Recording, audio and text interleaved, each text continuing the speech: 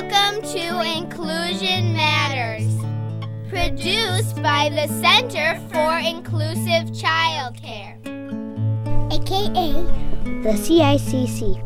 We're located at inclusivechildcare.org.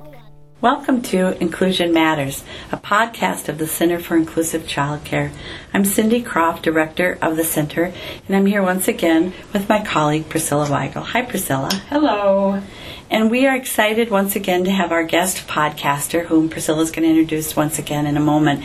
But we are into part 2 of our podcast on early intervention and the system in Minnesota. And I did want to say for those of you who may be listening from other states that this is specific to the Minnesota intervention system, but each state has some mechanism for referring families to services from birth to on up, and so you just need to become familiar with the system in your state. But this again is specific to Minnesota. So welcome, and we'll get started. Great. Well, we are happy again to have Jane Cox Lindsay with us for part 2 of our discussion on that interventions system here, and she really works with the intake and resources and early childhood referral and for a local collaborative of school districts here near us, near our offices here at the Center for Inclusive Childcare. And we have worked with her on a number of different projects which have been to really inform the child care professionals out there providing education and early care to young children, just what they can do to support healthy development and to really connect folks with that early intervention system. We talked on part 1 of just kind of what it looks like and how to do it. And now we're going to really look at that next piece of, yes, the call comes in, the referral goes through those internet waves, and that information comes to you, and then what happens? And so if you want to just kind of shed a little light on that process for us. Okay, great. Thanks again for having me here. So when a referral comes in and it gets to the appropriate school district, each school district is a little bit different, but they then start going through a screening or evaluation process. And again, it depends on their age. If they're under 3, it's a little bit different than if they're over 3. And what they do is they pull together a team, and a team would be assigned to the family, and within that team there'll be folks from all different disciplines. So we would be talking a special ed teacher, speech and language therapist, all the different disciplines, and they would evaluate these children and determine their eligibility following the eligibility criteria of the different programs. Okay, and the way that they do that, the school district will gather information from the family about their current levels of development, get some medical history, start accessing medical records if that needs to happen, learn about other supports that might be in place, where they're in daycare, how is that going, things like that. And then after all of that comes in, then for kids under 3, the services are home-based services, and so the team would then go out to the family's home, which is great, and so simplifies things for families because it's home-based. Mm-hmm. If they're in a preschool setting, they would go to the family's home, or if everyone's in agreement, they could perhaps go to the preschool and kind of see how things are looking there and getting some feedback from the provider. And then they would do the evaluation process using a tool and determine their eligibility. Okay. Once that is done, then the team would pull together and put together a plan and have different outcomes on this plan, on what they want to work on, what kinds of things they'd like for their child to achieve. Now, for children under age 3, it's a family plan. They look at the entire scope of the family. When they're 3 and over, they look at primarily the child as the main focus. Services are all voluntary by families, so they need to be in agreement. They drive this process at any point. If they're not satisfied with the services, they can bring the team together, they can change the plan, they can stop the plan, they can do kind of what they feel is going to be best for their child and family. And so we always like for families, again, to be able to advocate for their children. That's one of our biggest outcomes, is for families to be successful in being able to do that. Yeah. Well, it sounds to me too that just that word you use, team, a lot. And that team support, it's not just that parent navigating this by themselves, but it's a crew of people who know kids and development and the system of education and intervention that can help come alongside them, that I'm sure in most cases is so amazing for this family who maybe in their gut they knew there was something lagging in that child's development, but now they have people that are helping them find answers and finding that recipe for educational success. And I'm sorry, Cindy, you were going to say something. I'm glad that you mentioned too that it's parent driven all along the way, but sometimes we in our offices will hear from maybe a child care provider or teacher who has made a referral and then doesn't think that anything has occurred, at least on the parents' end.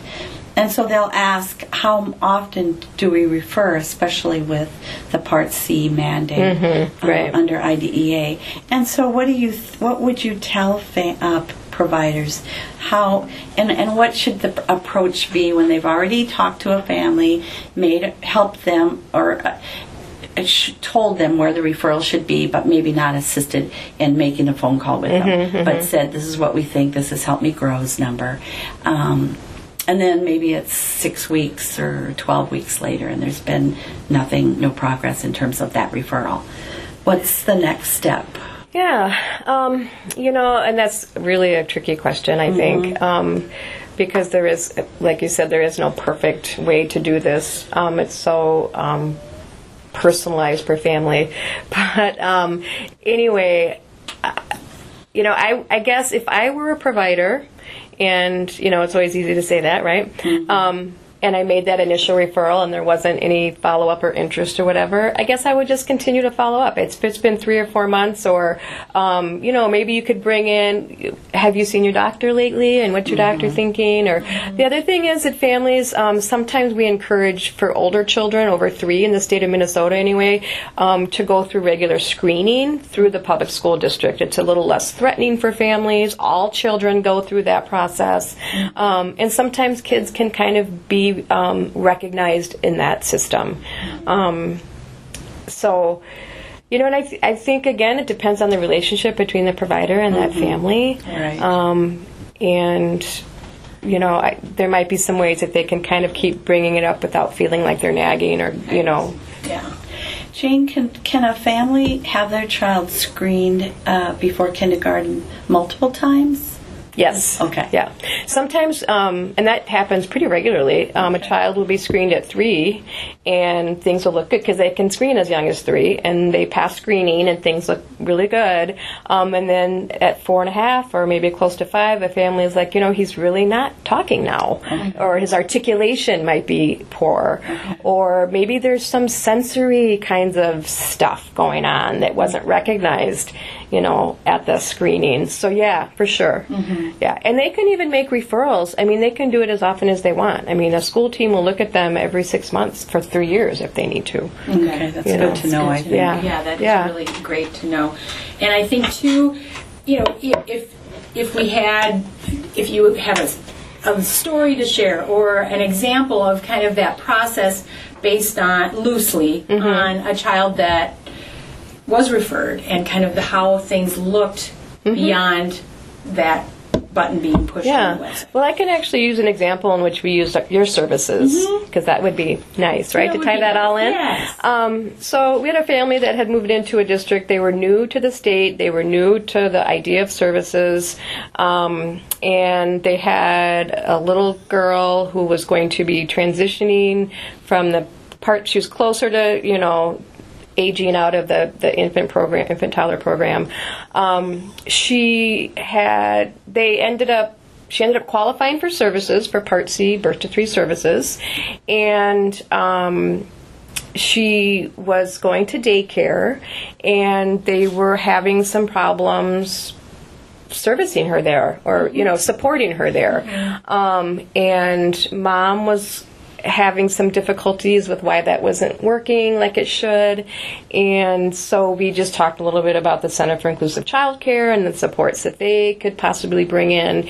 And because that's one of the roles, that's one of the things that a service coordinator who's on the team for kids under age 3 can do, is pull in supports for families, whether it's to support in the child care or wherever, county assistants, whatever. And so so we did do that, and the supports that were provided in this particular student's classroom in the child care setting were so significant and helped her be super successful in that setting. And it was really crucial, too, in terms of the relationship with the family, and I think it helped, things move forward with that daycare in terms of, how they were viewing the services and the programming there. Yeah. So it was and then the little person ended up going into Part B services as well, the 3 to 5, and it was just, I think, a success story. Yes. Because she ended up having so much success in that setting. Right. And so coming from complete overwhelmed, no idea of how this process works, to connecting with you folks and saying, here are some supports that can really create that pathway, and that's what it's all about. Yeah. It's helping. And I think to do that cooperative, collaboration was really helpful. So not only do we have the school district coming into the family's home, service coordination helping family look at looking at the medical model, because there's potentially a medical diagnosis for her, and then also looking at her other environment in her daycare. So there's just a lot that's happening, and it seemed like it all flowed together, and I feel like the family felt like they were supported in the way they should have been. That is a great way to, I think, wrap up this podcast. And again, thank you so much for being here, Jane. You're so welcome. Will you once again give everyone who's listening the information on where to refer? Absolutely. So you can go online to the website, and it's helpmegrowmn.org, and that's all one word. Or you can call the number 1-866-693-4769, and someone there will help you go through that process. You can also go through your medical doctor and have families go that way. So those are some different options. Or your school district. You can go straight to your school district if you know that. And for providers also, Help Me Grow does provide great resources for them in order to, they can come to you and ask about important things like developmental wheels or things that they want to share with their families as far as resources. Absolutely. And this website, this Help Me Grow website, it's actually just been completely revamped, and it's lovely. It has a lot of information for regarding resources on developmental information, and just a little bit of history about some of the laws and things like that. But and I think even some personal statements from families and that kind of thing. Really nice. So I encourage you to go check it out sometime. Really Great. Cool. Wonderful. Well, thank you resource. so much. Thank you, Jane. You're welcome. That's all for now. See you next time.